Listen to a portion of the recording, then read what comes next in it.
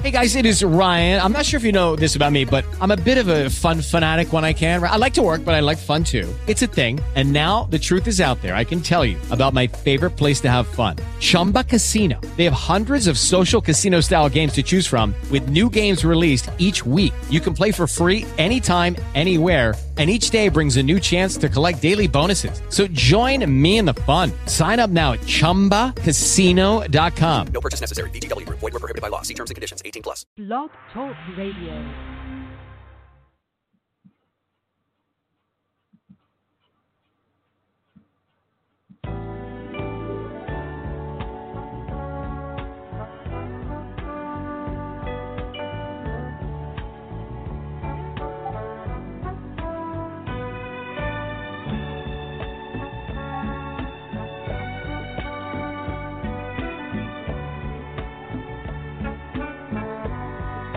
I think about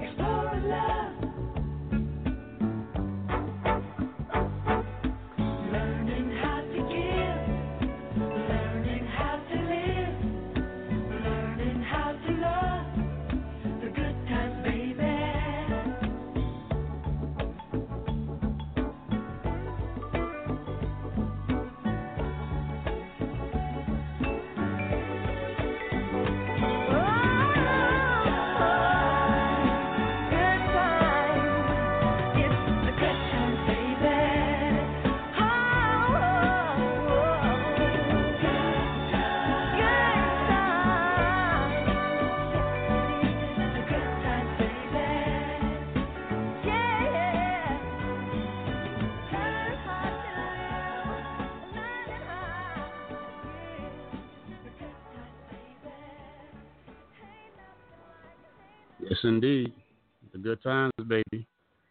It is Thursday, September 1st, and welcome to We Are Everyday People, Global Internet Radio Network. Yes, global. You can hear it anywhere in the world, so long as we have internet connectivity.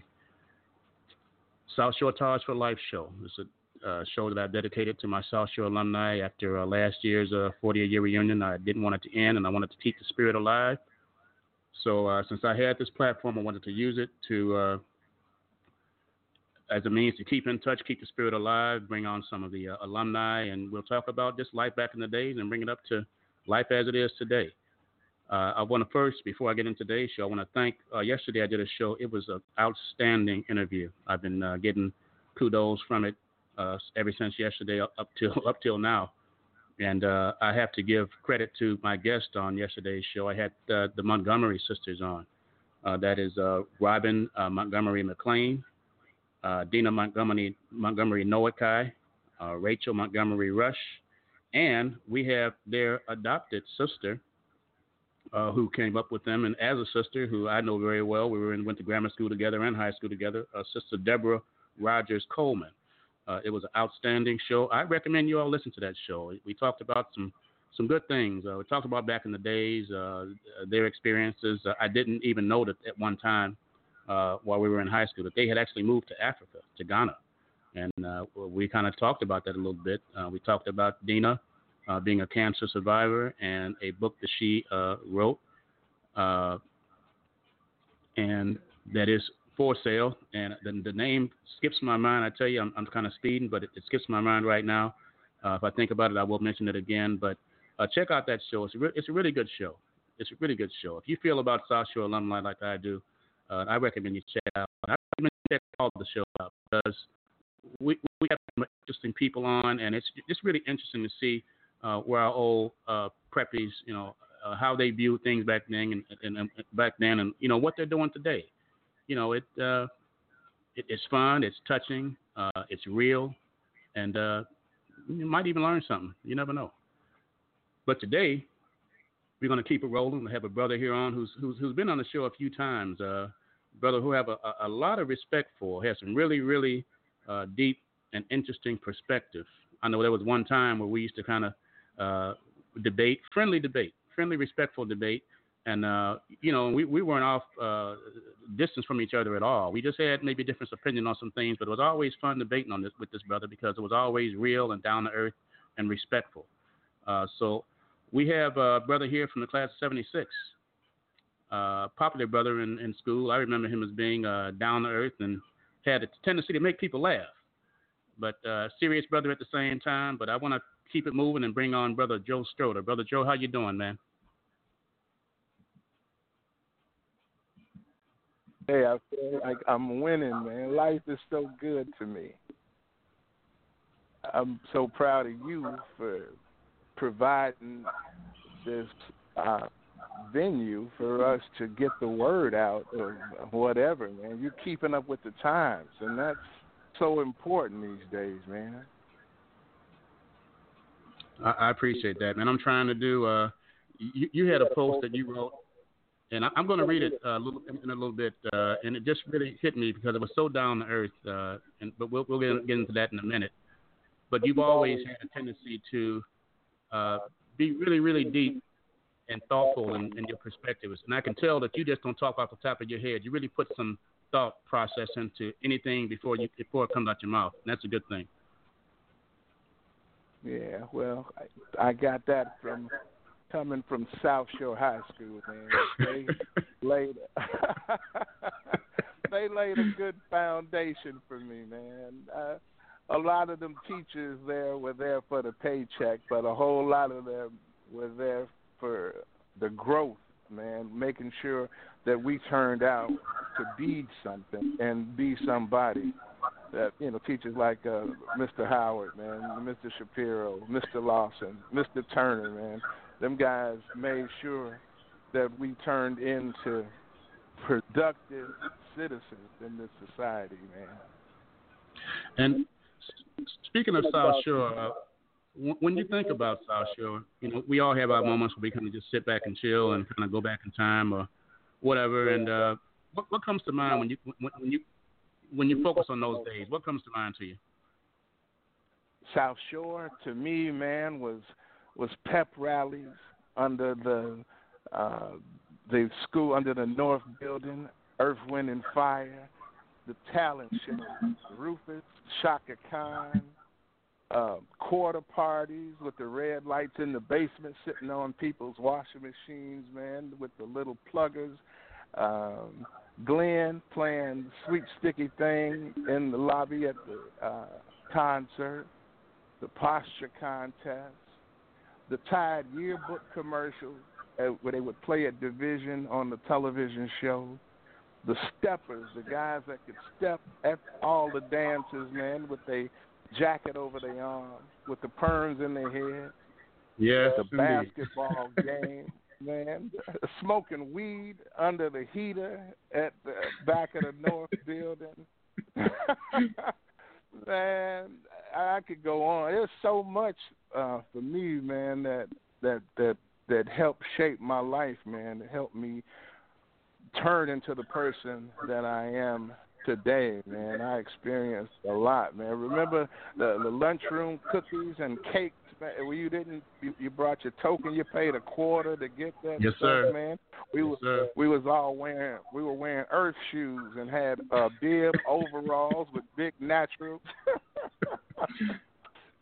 Yes, oh, indeed. Hot pants with the stockings. Yes. It's so much, man. It was such a, high school is the time of your life where the world gets a little bit bigger.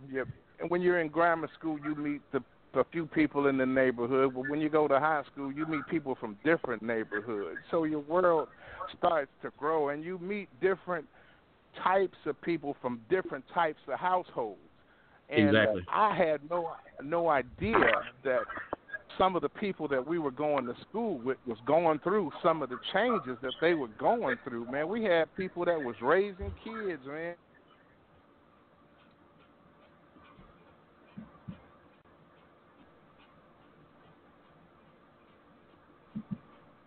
In our community, man. And South Shore, you could go the good way or you could go the bad way.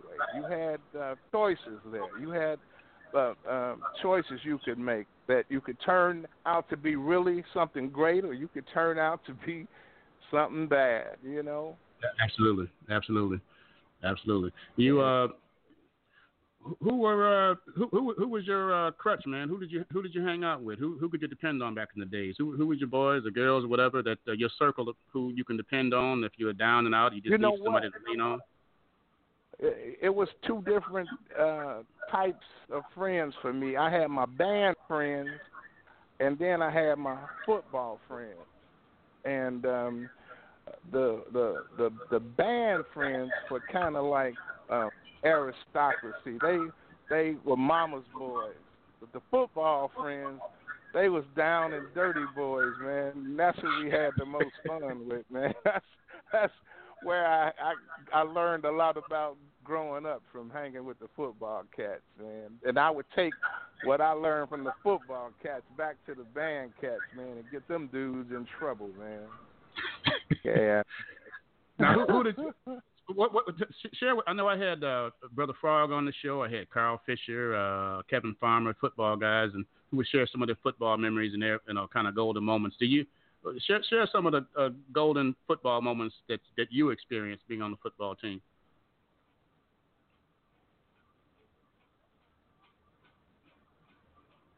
Hello?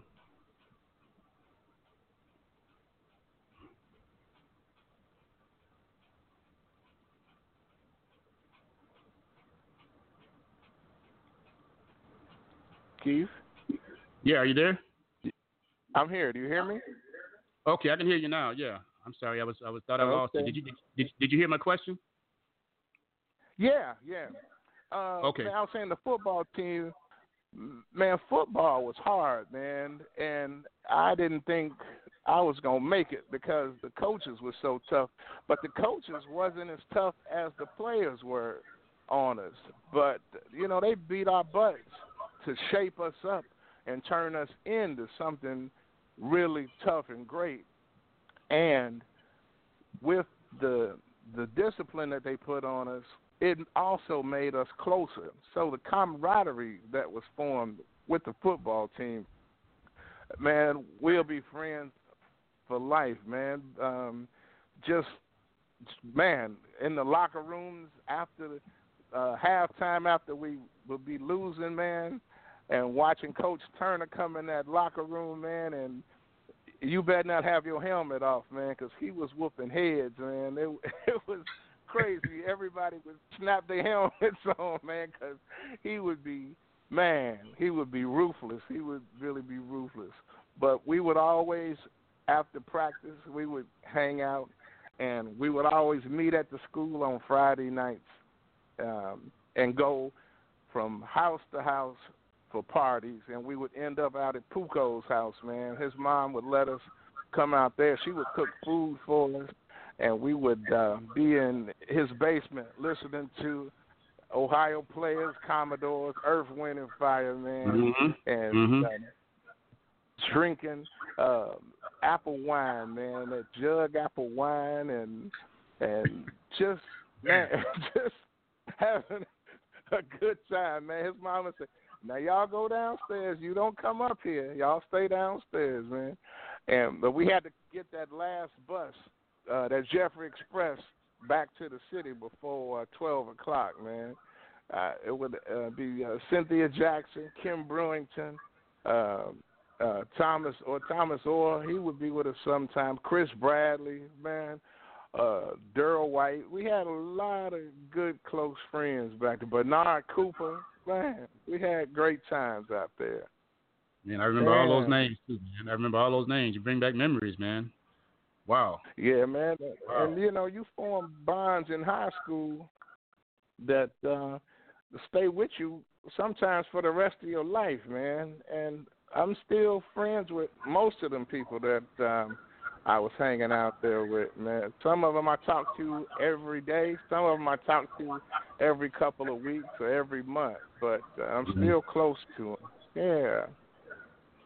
Now, as far as the educators were concerned, was there any particular educators that stood out to you, or was there any particular advice that you were given from any of them that contributed to the person that you are today that you can appreciate now more than you could then? Well, the most profound teacher that had the strongest influence on me was Mr. Lawson.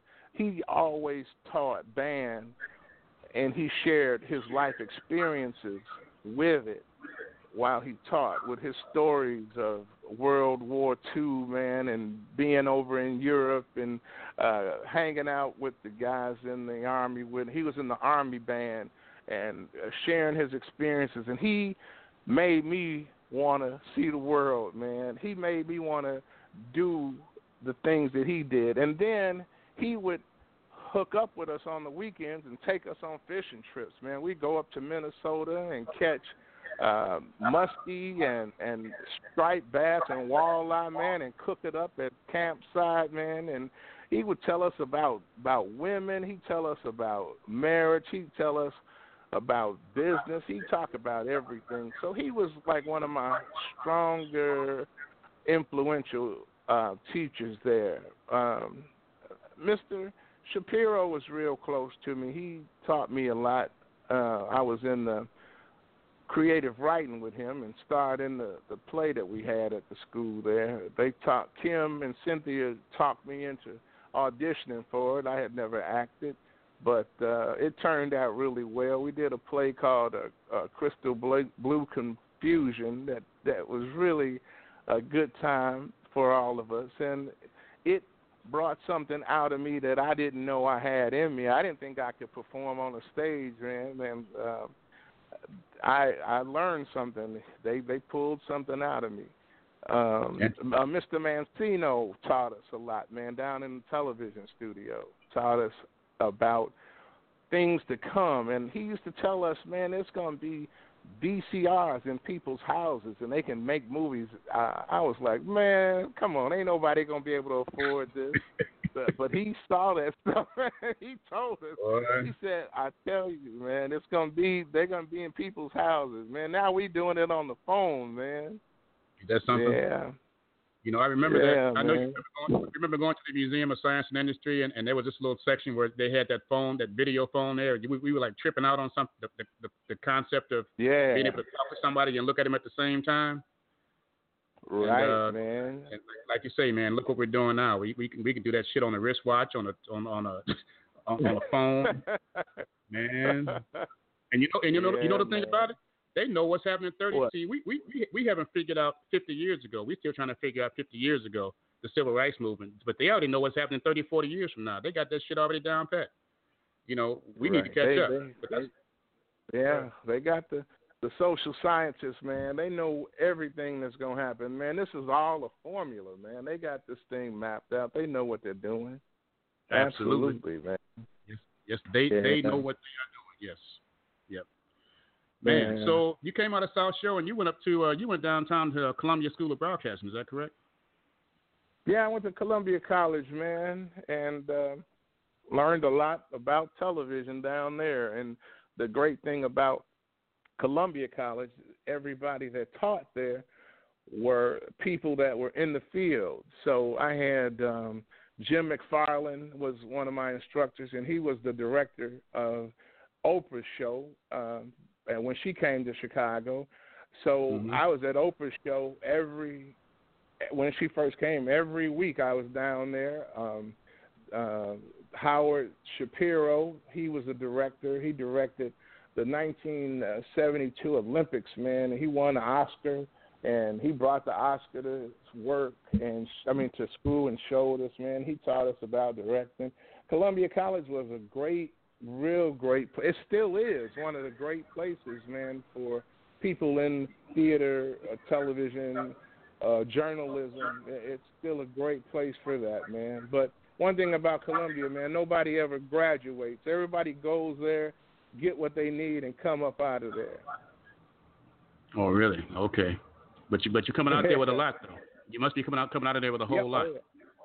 You know? Yeah, you come out there with a lot, man. You meet a whole lot of people, man, that help you forward, you know, whatever your discipline is. They help you move in that direction. I remember I had one class called opening a bar, and in the class we had to design a bar, and you had to do the breakdown of what everything costs, from the dishes, the flatware, the how much you're spending on drinks. And every week our class met in a different bar around Chicago. Every student picked a bar they wanted to find out about. Man, that's when I first learned about alcohol, because they opened the bar up at the end of the class at every bar we went to. Man, I would be so drunk at 11 o'clock in the morning. Damn. I got an A in that class. Hey, something was working, right? Yeah, man, that was a good class, man. Yeah, good school, man. Now, you came out of Columbia College, and I know that currently you joined the Sheriff's Department. When did that happen, and what motivated you to become a part of the Cook County Sheriff's Department?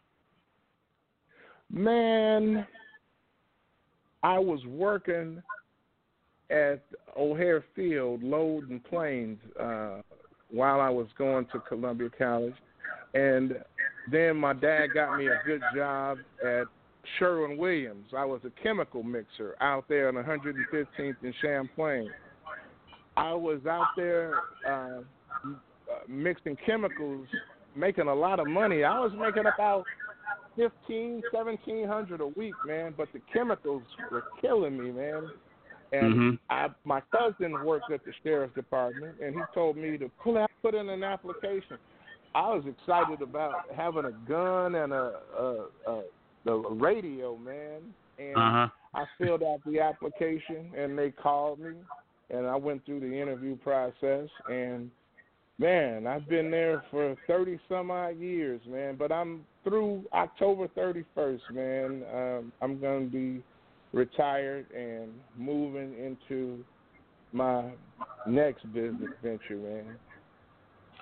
And before we get into that, when you what being a police officer, which is what you were, Cook County Sheriff, police officer, cop, whatever they want to call it, you have had to have had some hellified experiences and seen some hellified things. I mean, how do you detach yourself from becoming emotional to all this shit that's surrounding you pretty much on a daily basis, man? That you just or do you? Well, man, that's one of the hard things about the job. Out of the graduating class from the academy with me, we had, I think, 47 people. Maybe 17 of them committed suicide. They killed themselves because of the job stress, the stress that came along with working in that place. And everybody that worked there developed a coping mechanism to deal with the danger that came along with the job. Man, I would be scared when I got to work that this might be the day that I'm going to die. I've been stabbed. I had detached retinas. I fought so much, man. It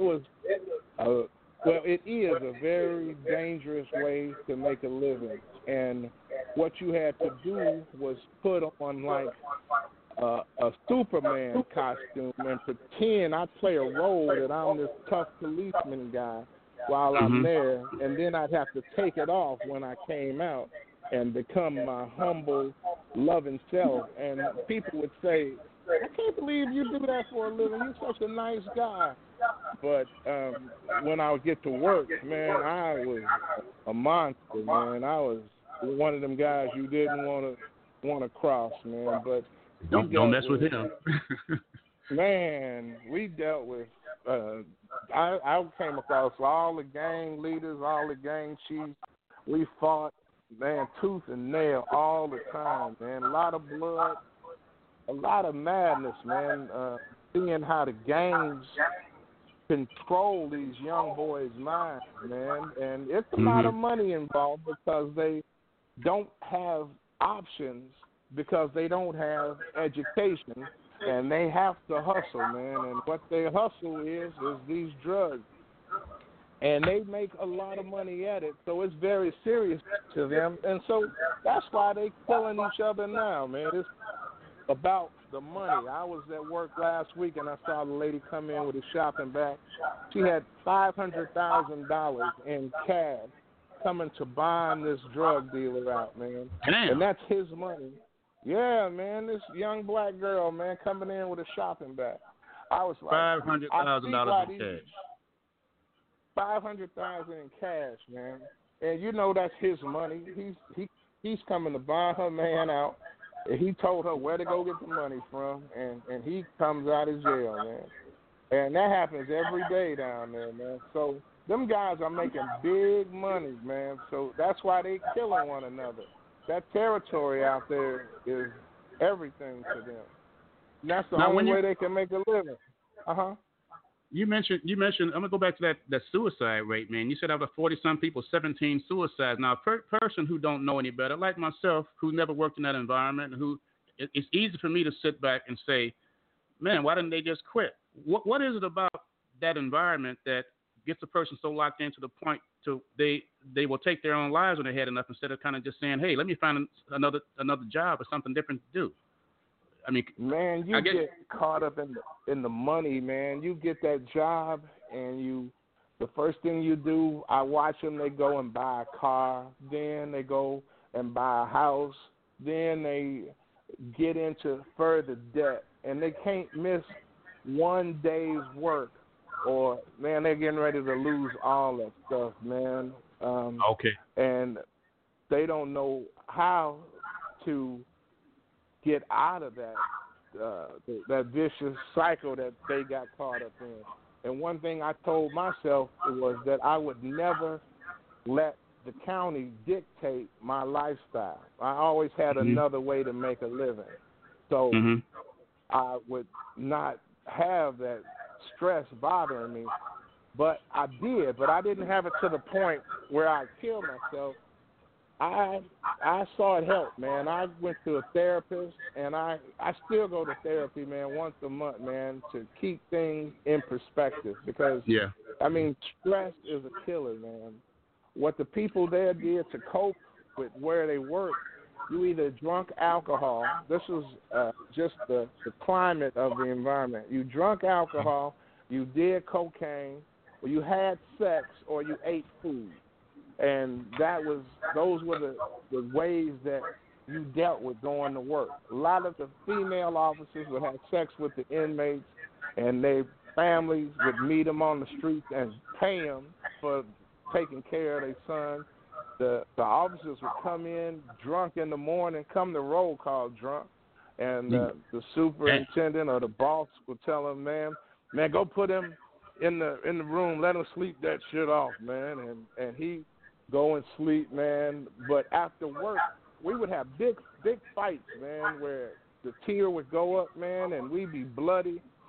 And every time we have a fight, we get off work and we go buy fifths of whiskey, man, fifths of vodka, and we would go to the parking lot and drink that stuff, man, like a victory party. And my therapist told me that they should have had on site a place where you go and get debriefed, because it was what you're dealing with is so stressful. How can you imagine fighting somebody, watching people get killed, and then going home and hugging your kids, man? And it's just it's two different worlds, man. And that's what I was doing. I was coming home from this crazy world, getting stabbed and getting stitches in my mouth, and trying to be a father to my kids, man. My wife is like, you got to take us out. We got to go to the beach or something.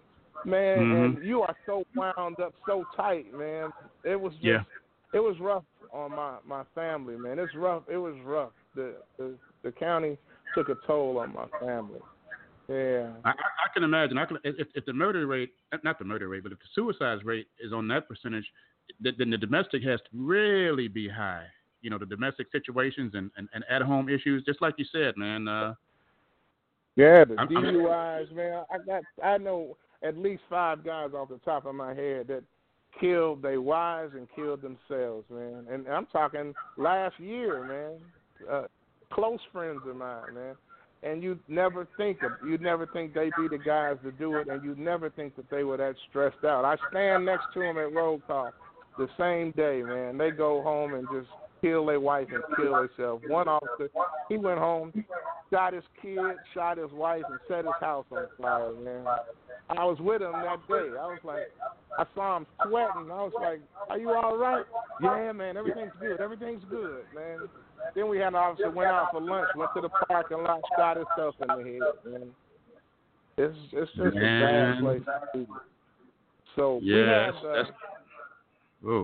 employee assistance program where you can utilize and go and talk if you feel like you got problems, man. And then we had officers that used to go to the racetrack on their lunch break, man. They would bet their whole paycheck at the racetrack, and then they would have to come. We had people at the jail that were juice men who would lend them money so they could take the money home to their wives, but they had to pay back with they were loan sharks, man.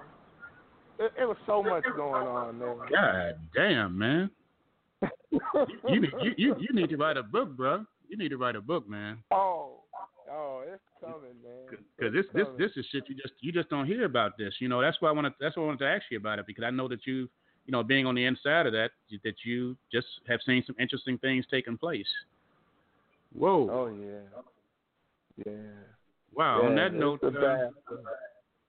man, let's take an old school break, man. On that, when we come back, and I'm gonna talk about the business world you're into, and we'll go on to some current issues too. I really want to get your take on some things that are happening out here, man. But hang with me, Brother Joe, and we'll be right back. Anybody want to call in? I see we have some callers out here already, but if you want to chime in, I see you listening. Just press number 1, and I'll see it, and we'll bring you in if you want to be a part of the conversation. So hang in there, and we will be right back. All right.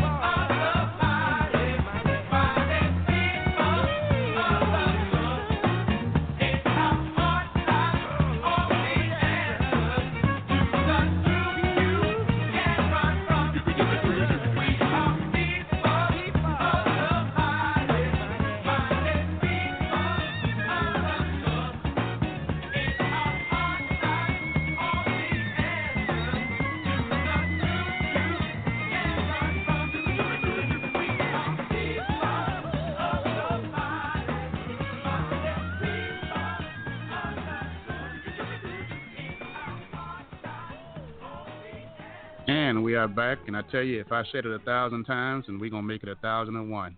Ain't no school like the old school. Got to get our music back. Got to get our music back. Brother Joe, we have a caller that wants to chime in, man. We're going to see who we have here before we move on. And we have a caller here from an area code of 321. Caller, are you with us? Hello? Greetings. Hello? Hello? Greetings. Hey. Can you hear us? I can hear you. Can you hear me? We hear you loud and clear. We hear you. Hear you loud and clear. Joe Stroter. Keith Bledsoe. South Shore Ties. Yes, sir. Joe Stroter, you know who this is. This is Bill. I know who this is.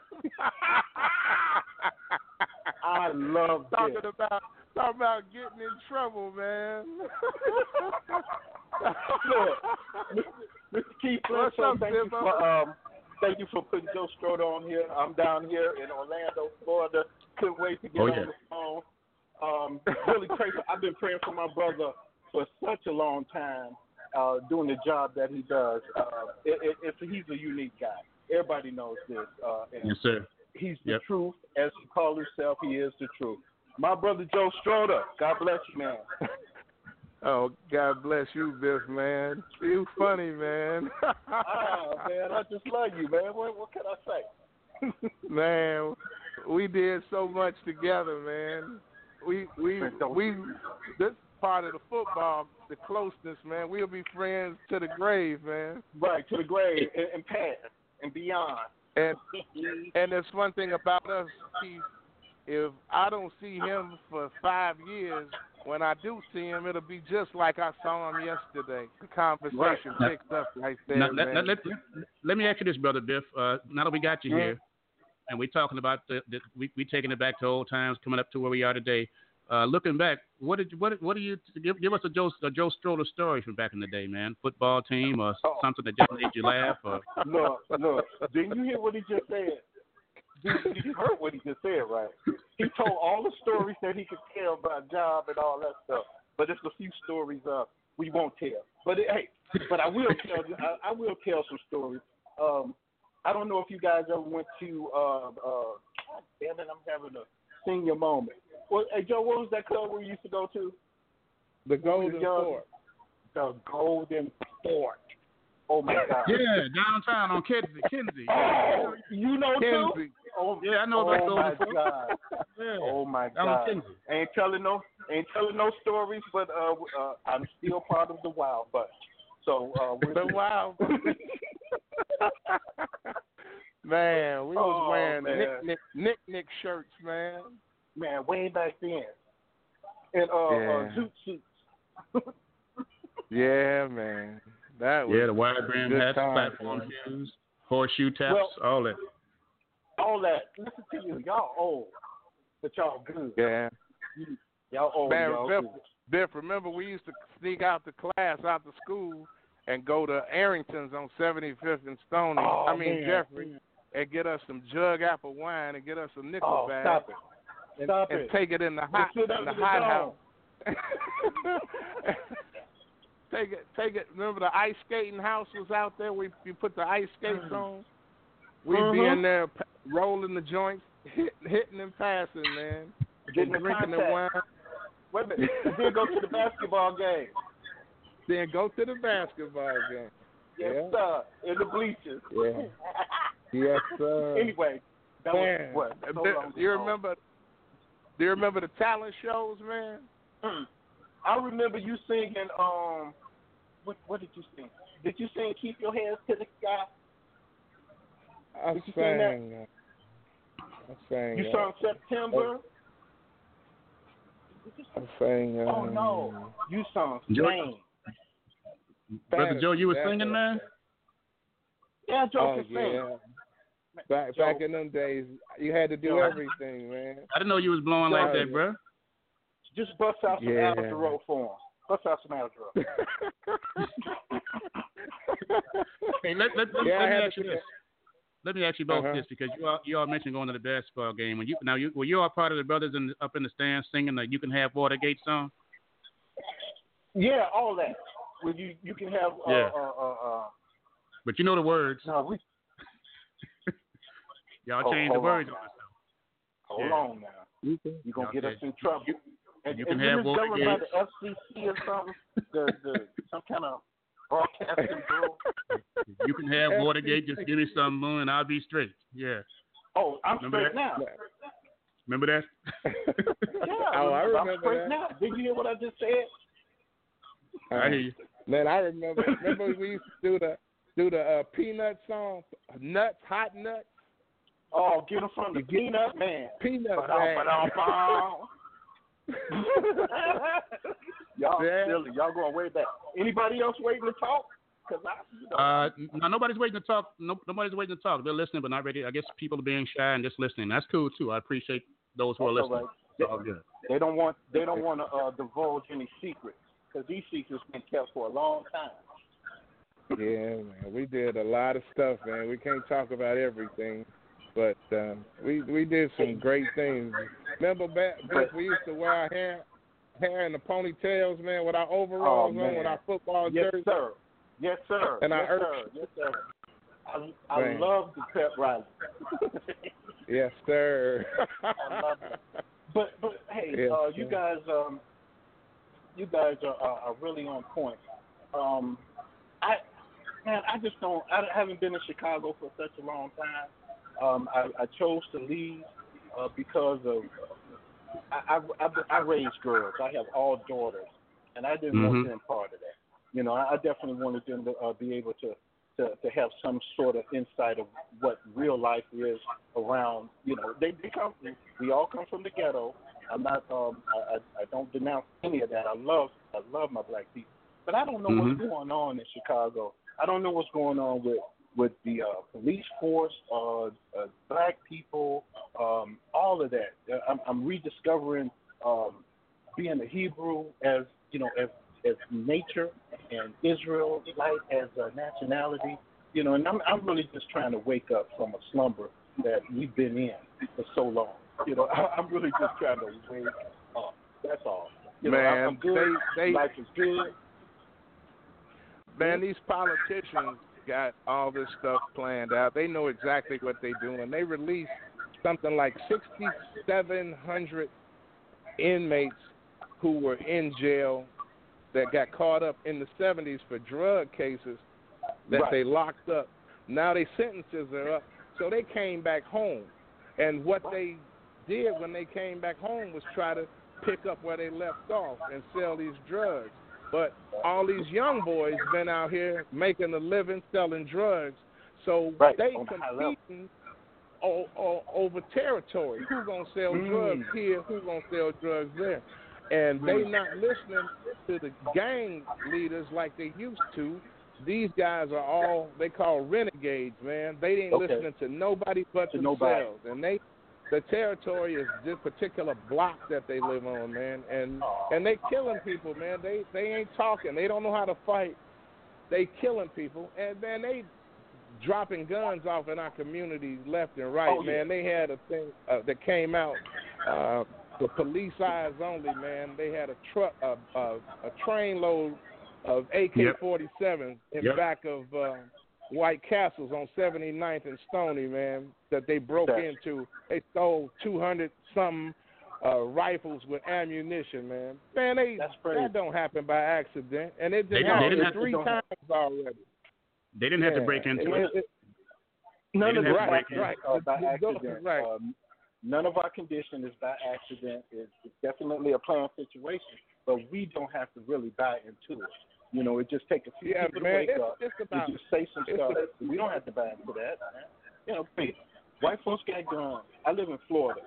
It's a big gun state. They got guns. Black folks got guns. Everybody got guns, and it's not a lot of violence. It's a little violence. It's some weird shit because Southern white people are just weird. Southern Florida white people are very strange.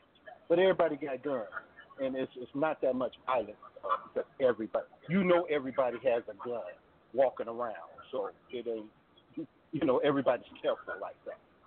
So I don't have a problem with arming ourselves. I don't have a problem with speaking out. I don't have a problem. I've been on the government's list since I've been in the Air Force. You know, I have secret security clearance, still have it. You know, it never goes away. They always follow you. They always tap what you say. So, you know, right now I really don't care. You know, whatever I say, you know, I'm going to say proper stuff, but I don't care, man. We need to, black folks, as we are, if we band together and just voted as a block one way, they would notice everything. We would have so much power, and money would come to our community if we would just do one thing together. It's easy to say it, but you got to go up against all the deception, all the decoys, everything that they throwing at you, man. I go to the schools and I talk to these kids and I ask them, raise your hand. How many of you all know who a certain civil rights leader was? Man, none of them do. Oh, my God. Well, man, none of them do. And I'm talking about somebody, not nobody obscure. I'm talking about somebody like Frederick Douglass, man. And these are high school kids. They don't have a clue who this guy is. And I say, well, how many of you all have the Sony video game at home? Man, 97% of them raised their hands. They got them video games. Well, we fall prey to the master plan. The master plan is out there. We buy into it, and we do all we can to defend it. And that's why this is by design. This did not just happen by chance. They know what they're doing. We don't know what the hell we're doing. But Brother Biff, I thank you for calling, brother, man. I appreciate you calling in. I'm glad we had a chance to talk about it. Thank you for having this platform. Joe, I love you. Whenever anyone of you guys in Orlando, please let me know your comment so you can stop by. I'll be in Orlando this weekend. Come on, man. Look, Joe, I'll be in Disney World this weekend. When y'all off air. You know, is this your number? Is this your number? The 321 area code is your number, right? Is that you? Yeah. Okay, I'm right. I got it down. Okay. Call me, Keith. I'm gonna touch base with you. We'll see what we're going on. All right, brother. God Thanks for calling in, brother. Love you. All right now. Love you, man. Take it easy. All right. Yeah. It's a good brother, man. Yeah, glad to call you. I just happen to be in the Disneyland this weekend, man. Friday through Tuesday. So yeah, I maybe give brother a call, see what's going on. Man, I like your job, man. You traveling all over the world, man. Well, I wish it was the world. It's the country, yes. The world, I wish. But I'm cool. I'm cool with what's happening. I'm all right with the country. It's all good. It's all good. I'm a fortunate brother, and I realize that. Right. I remember when you were working at the hotel, man, while you were going to school. Yeah, ain't that something? Yeah. Man, that's a great thing, man. That's what people don't understand. You have to sacrifice in order to get something. Man, I put that time in, and I sacrificed trying to raise my kid who was in high school, grammar school and high school, and you know it worked out beautiful, man. It worked out beautiful. Now, good for you. We were going to go into we got off the police situation. We could talk about that forever. But what's happening with what's your business model now, man? What's going on with that?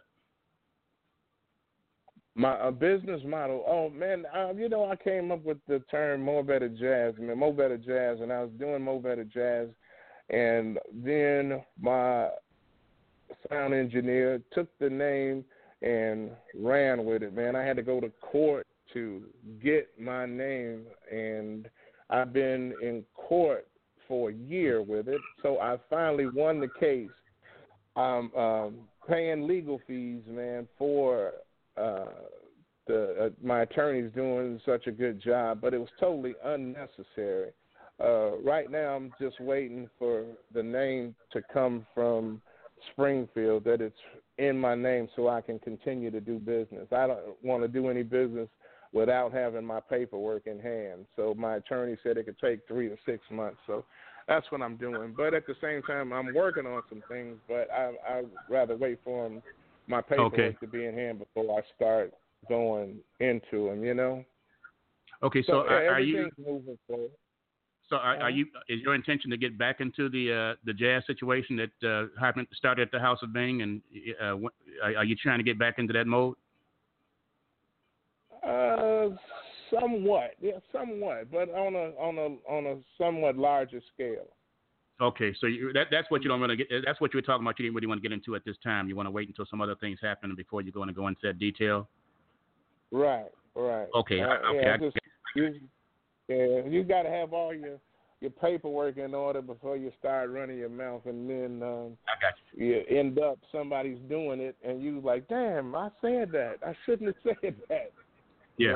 I learned a lot, man. I learned a lot about business, man. I learned the hard way. You know, I rushed and said, okay, I'm gonna start doing live jazz without handling no business, man. Just making the money, paying the bands, and collecting money at the door. Man, there's more to it than that. Man, I wish I'd have taken business to South Shore, you know? I learned a lot.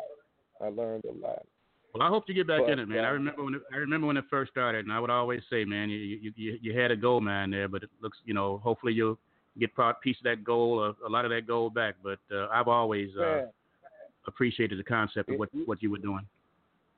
Yeah, man, it was a great idea. I know, and it's still a great idea, and it's gonna be good. Just trust me, man. It's gonna be good because I'll be retiring, and I can put my whole day into doing what I do. So right now, I'm just trying to hurry up and finish my stuff with the county, man. Get my time out of there and start collecting my pension money, and then I can move forward into my next venture. Mm-hmm. Sometimes you have to slow down. I'm sorry? Do you plan on having an extravaganza for your retirement? You're going to have a little gathering? I'm sure you're going to do something for that event. Is that right? Man, I don't know. Man, that's one thing about working where I work. Yeah. One thing about working where I'm not really a social creature, man, and I live by myself, man. I got a real big house, man. I got a dog, and I never have company. I don't let people come to my house. I like living by myself, and I'm not a real. I mean, it's funny to say that. I'm putting on shows, but when I leave the show, I come and I'm by myself, and on my off days, I'm by myself. I don't really do a lot of social stuff, man. But I'm the same way. Yeah, I can relate. But I'm gonna force myself for this reunion, man. I got to be there. It's really an important tradition that I'm glad that Candy and Oscar and Renee are carrying the torch and trying to make this thing work. So we owe it to them to put all the support we can behind it. Because we've lost so many traditions, man, by the social poisons out here that's got us deceived into thinking this stuff is so this stupid stuff that's so insignificant that they making us think that it's so significant, man. But the bonds that you formed in high school, man, were very important to you when you were young, and they still are important, man. And it's like coming home to seeing some family members, you know, yes, sir. And just to bless each other with your presence, and pray for the ones who are no longer with us, man. To just share and fellowship. It's very important and very significant. It's very significant. So, anybody that wasn't thinking about going, I believe me, you should really go, because 40 years, man, it dwindles down. The class size dwindles down. You know, from the first reunion, you have 100 people, then you go to 60, then to 40. You know, so people, we're not getting any younger, man. So I'm hoping that we have a large turnout and a lot of people come to show their support. A lot of people don't think it's important, and to a lot of people, it ain't important. You know, that was high school, man. I'm way past that, but it really does mean a lot, man. It really does. Yeah, it does. It does. Well, I'm class of '75. But I'll see you out there. No doubt about it. Mhm. Okay. Man. We're gonna go back to, you were talking about me as far as world travel. Now I got the country down pat, but we're gonna talk about a world travel. I think we're gonna talk about you, my brother. I mean, you've been hitting it. You've been hitting it lately. Yeah, man. I when you see something, when you see too much, you try to do too much, man. And I seen too much, so I said I'm not gonna settle for mediocrity, man. So yeah, I've been to quite a few places, man. I've been to. I had a business called Corporate Effects, and one of my clients was Accenture, and Accenture had offices in 120 countries. So I had an opportunity to take a sound system and computers, man, all over the world. I was in Singapore, I was in Melbourne, Lisbon, I was in Australia, I was in Madrid, I've been on just about every continent, man, every continent. And last week I was in where was I? I was in Barbados, just chilling, man, just catching my breath. When you think about the places that you've been, what places kind of stand out that really kind of caught your attention for whatever reason? The place that stood out to me was Africa, Sierra Leone, man. Just before they were about to go to war, being on the continent of Africa was really, really mind-blowing. You felt like you belonged there. It was where you came from, and I hope everybody gets the opportunity to take a trip to Africa.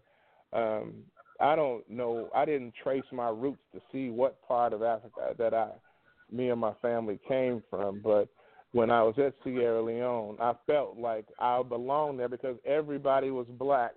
Everything was black. The newscasters, the presidents, the kings, everything was black, and you just felt like you were supposed to be there, and as opposed to here where you feel like you are not welcome here.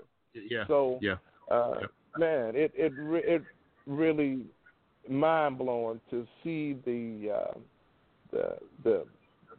where the slaves, where they held the slaves before the ships came in, and how they led them into the castles, man, and to see the ocean where the ships came in. That was mind blowing for me. That was like one of the most important trips, and I think everybody should, if you get the opportunity, to go back home at least one time, because that is where we come from. Well, that is definitely on my bucket list. I didn't know you'd been to Africa, man. That's I was talking to Robin Montgomery and Dina and Rachel and Deborah Rogers yesterday, and they were saying how their family moved to Africa for about 6 months. It was an interesting conversation, and now you saying you've been there, and that's what y'all are doing is motivating me to get it going. Yeah, man. I was thinking of going to Ghana, but they were having some problems with their infrastructure. Man, they was losing power all the time there. They had a thing where if you moved as a U.S., a black American, if you moved to Ghana, they would give you land, and you came and opened a business, the president there. And, man, I was really considering that, man, because, you know, they don't want us over here, man. And if I can make a way to make a living over there, man, I'd be the first one to go. Yeah, I hear you.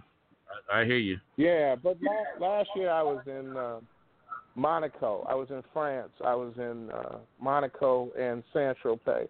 Man, that was some beautiful stuff, too. But it lets you know how insignificant your money is, man. I was with some rich people, and they spend thousands of dollars like we spend $12, man. And that was interesting to me, man, seeing these people with all this money. Now, while you were there, how do you spend your time there? I mean, you just kind of chill at the beach. Is there clubs there? How do you kind of? In Monaco, I was in the daytime, I was on the beach, man, at the restaurants eating the seafood and drinking the wine and eating that incredible bread, man. And at nighttime, I was at the disco, man. I go to the discos, and all the women would be by themselves in a herd, and the men would be by themselves in a herd. And I'm like, man, I'm getting ready to get on this dance floor, man, and shake it up, man. And I get down there and start dancing with them, man. And the DJ, he see this brother in there, man. He start playing black music, man. And so I'm tired at the end of the night because I'm the only one dancing. The dudes don't dance over there. They just come and just look handsome, man. Just there. But, yeah, man, I don't know. I also had a good time in Rio, man, the Rio de Janeiro down in down on Ipanema Beach, man. That was incredible. Seeing how beautiful some people can be, man, that blew me away. That really blew me away. I was standing on the corner, man, 5 beautiful women walking towards me. And they were so beautiful, man, and they took my breath away. I said, and they walked by me. They walked by me. And the policeman came to me. He said, I see you like the boys, huh? I said, the boys? He said, yeah, those were men. I said, what? Oh, man, hell no. That blew me away. That blew me away. Oh, hell no. Now, where is this place at again so I'll know to stay the hell away from this guy? The Olympics were just held down in Rio de Janeiro on Ipanema Beach, man. Yeah, they got some beautiful people. Yeah. Now, do you take a vacation like that on a yearly basis, a couple of times a year, or do you as you feel like it type of thing? Do you? Man, I mean, whenever I get some money, man, that's when I go. Right now, I'm planning a trip for January, going to the Seychelles Islands off the northern Africa, man. Really? I found a good deal. Mm-hmm. Yeah. How long you gonna be out there? Whenever I get, until my money runs out. Oh, okay. Oh, you gonna go and you just gonna go wing it then, huh? I hear you. Yeah, man. Yeah, right. Man. Yeah. Interesting. Yeah. Man, let me. Yeah. No, go ahead. Go ahead, brother. Go ahead. I used to be scared, man, to travel by myself, man. But then I met some girls from Sweden, man, and they travel everywhere by themselves. And I was like, "You're not scared?" And they were like, No. And I think because of me being a policeman, I was so skeptical and nervous. Now, man, I go everywhere by myself. I don't even worry about it. I take the good Lord with me, man, and I haven't had a hard time no place I've gone, man. My personality kind of wins the people over, man. You know. So what's on your bucket list now? I mean, what is there anything out there that you haven't done that you'd like to do, or anything in particular that you have done that you can't wait to do again? No, man. I just want do what you do. Keep loving people, man, and having people love me, man. That's important to me, man. That's the most important thing. It's the same thing everywhere I go, man. I think people just want to be loved. I put it on Facebook last week or the other day. You know, I got the big house, I got the expensive truck, I got everything, man. But it don't mean nothing if you ain't got nobody to love you, man. Yep. And being in them other countries, man, and if you ain't got nobody to really share it with, it don't mean as much, you know.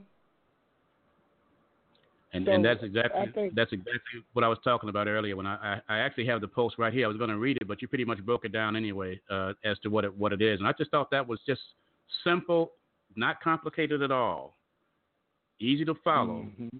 If people would just follow that shit, you know. Right. And you don't know when you're young. It comes with wisdom.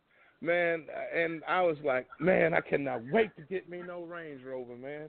And, man, I got my money together, man. I got the limited edition, $135,000, man. Woo, man.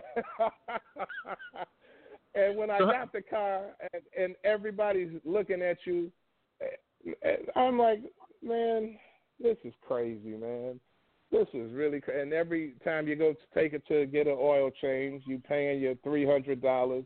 Every time you take it in for service, you're paying $1,200. For what, man? I'm like, man, this ain't important. This ain't important.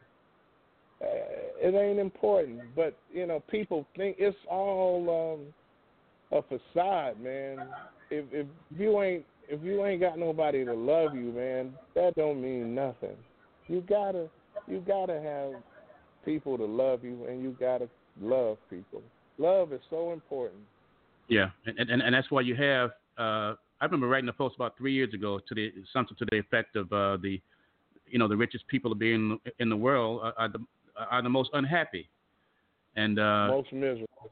Mm-hmm. They're the most miserable because you don't know who you got in your corner, who's true to you, who's for real, and right, who likes you for you, Yeah, and these young football players, man, they hooking up with these chicks, but would it be the same? Would that same chick hook up with me if I wasn't a millionaire? Yeah. Man, it's so I'm cool with my little moderate lifestyle. I'm all right. I'm straight. Yeah. Well, I'm learning, man. I'm learning. Just I need to find me a nice condo. I went and got pre-approved to buy me a nice condo, and I don't want to cut no more grass. I don't want to shovel no more snow. I want to find me a nice condo in a high-rise with a lake view and pull my car in the basement and go up to my apartment. Don't be bothered, man. But now you're gonna stay with somebody. You're gonna stay in the city, Chicago. Well, I want to have an apartment in Chicago, but I'm gonna spend most of my time traveling. I got you. I'm gonna try to travel every opportunity that I get. I've been invited by so many people that live in different parts of the world, man, to come hang with them, man. When I retire, I'm gonna take them up on that, man, and go hang out. I got friends in Sweden, friends in Switzerland, friends in Australia. I just want to go hang out with them, man, and see what things are like there. Now, before we come into the end, but I wanted to ask you a couple about it.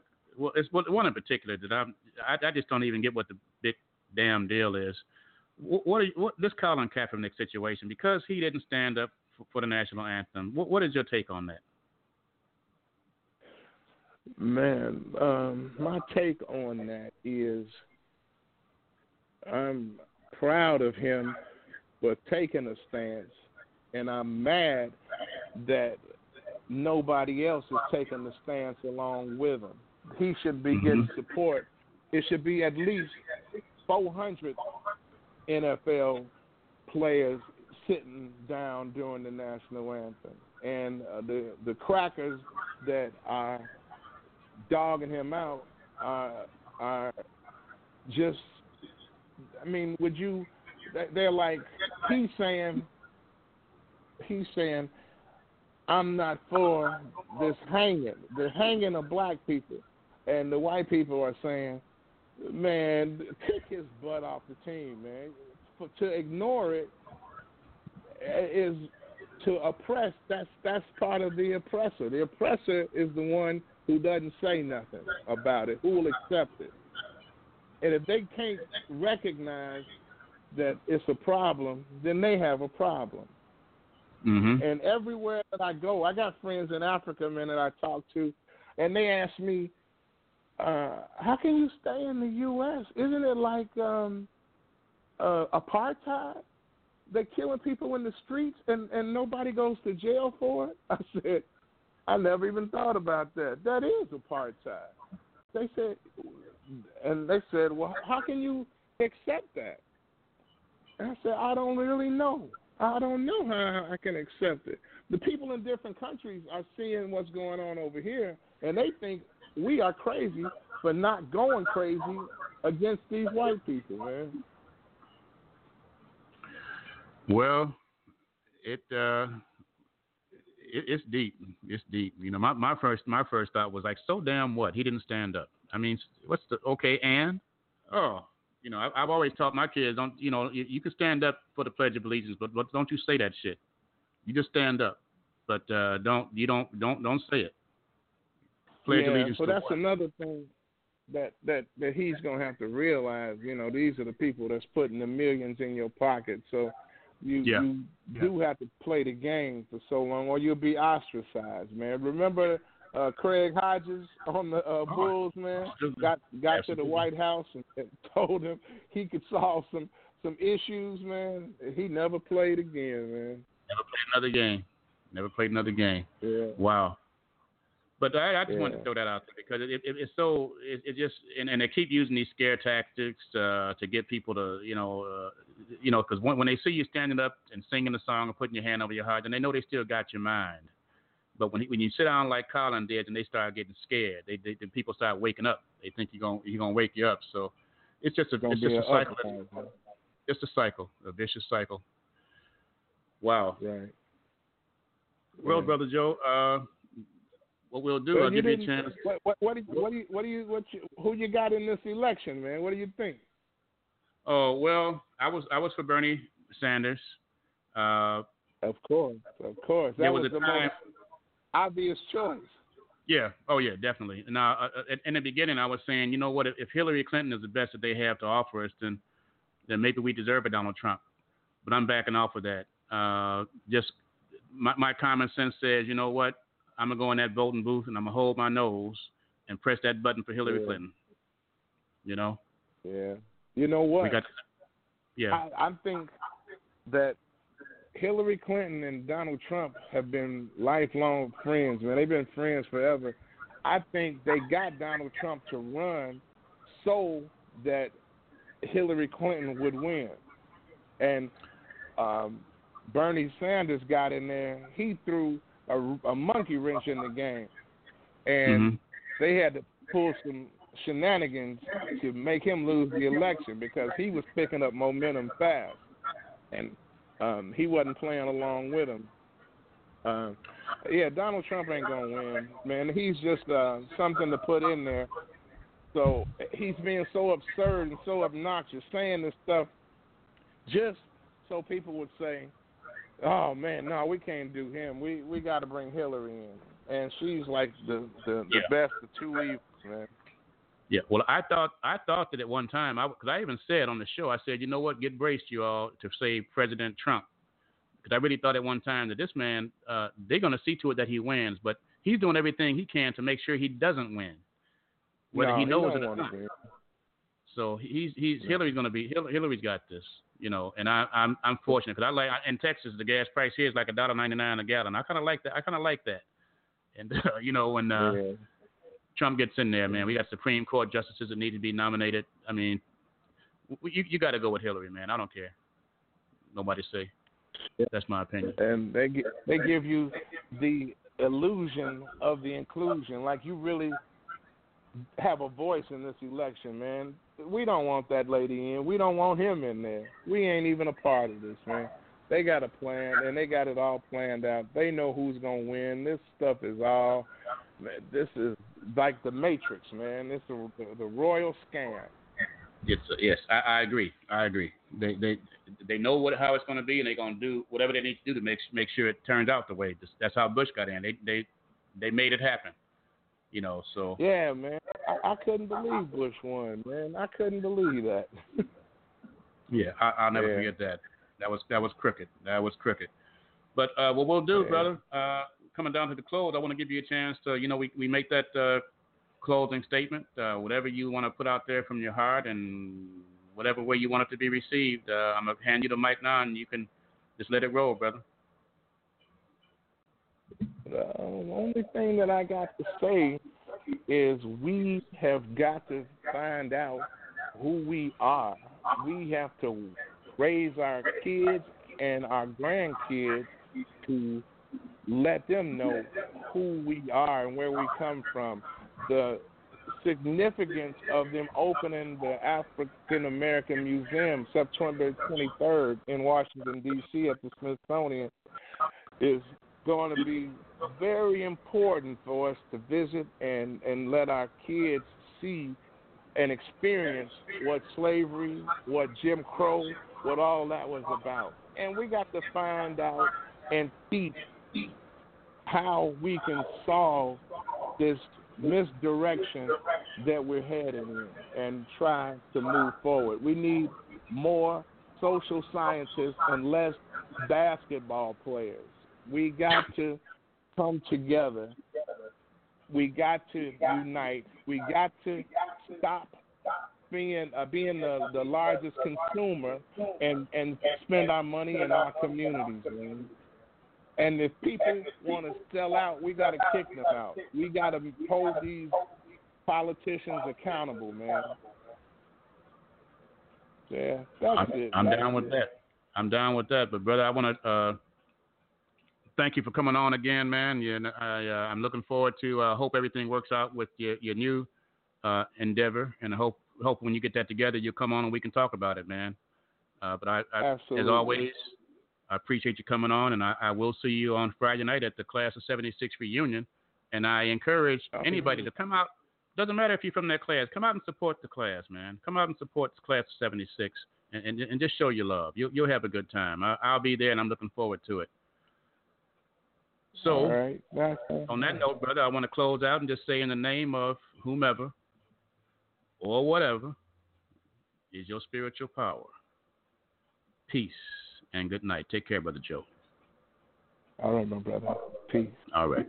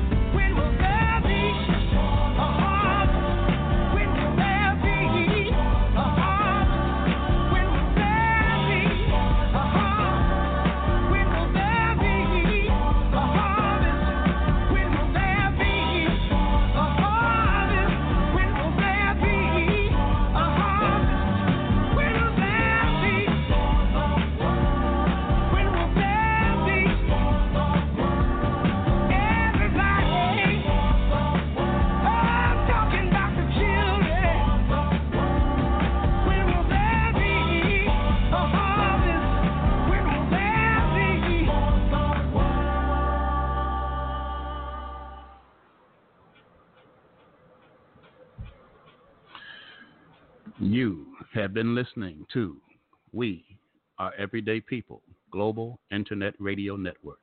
Peace.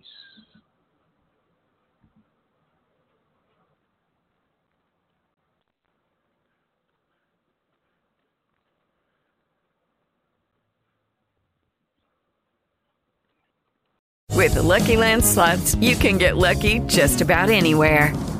This is your captain speaking. We've got clear runway and the weather's fine, but we're just going to circle up here a while and get lucky. No, nothing like that. It's just these cash prizes add up quick. So I suggest you sit back, keep your tray table upright, and start getting lucky.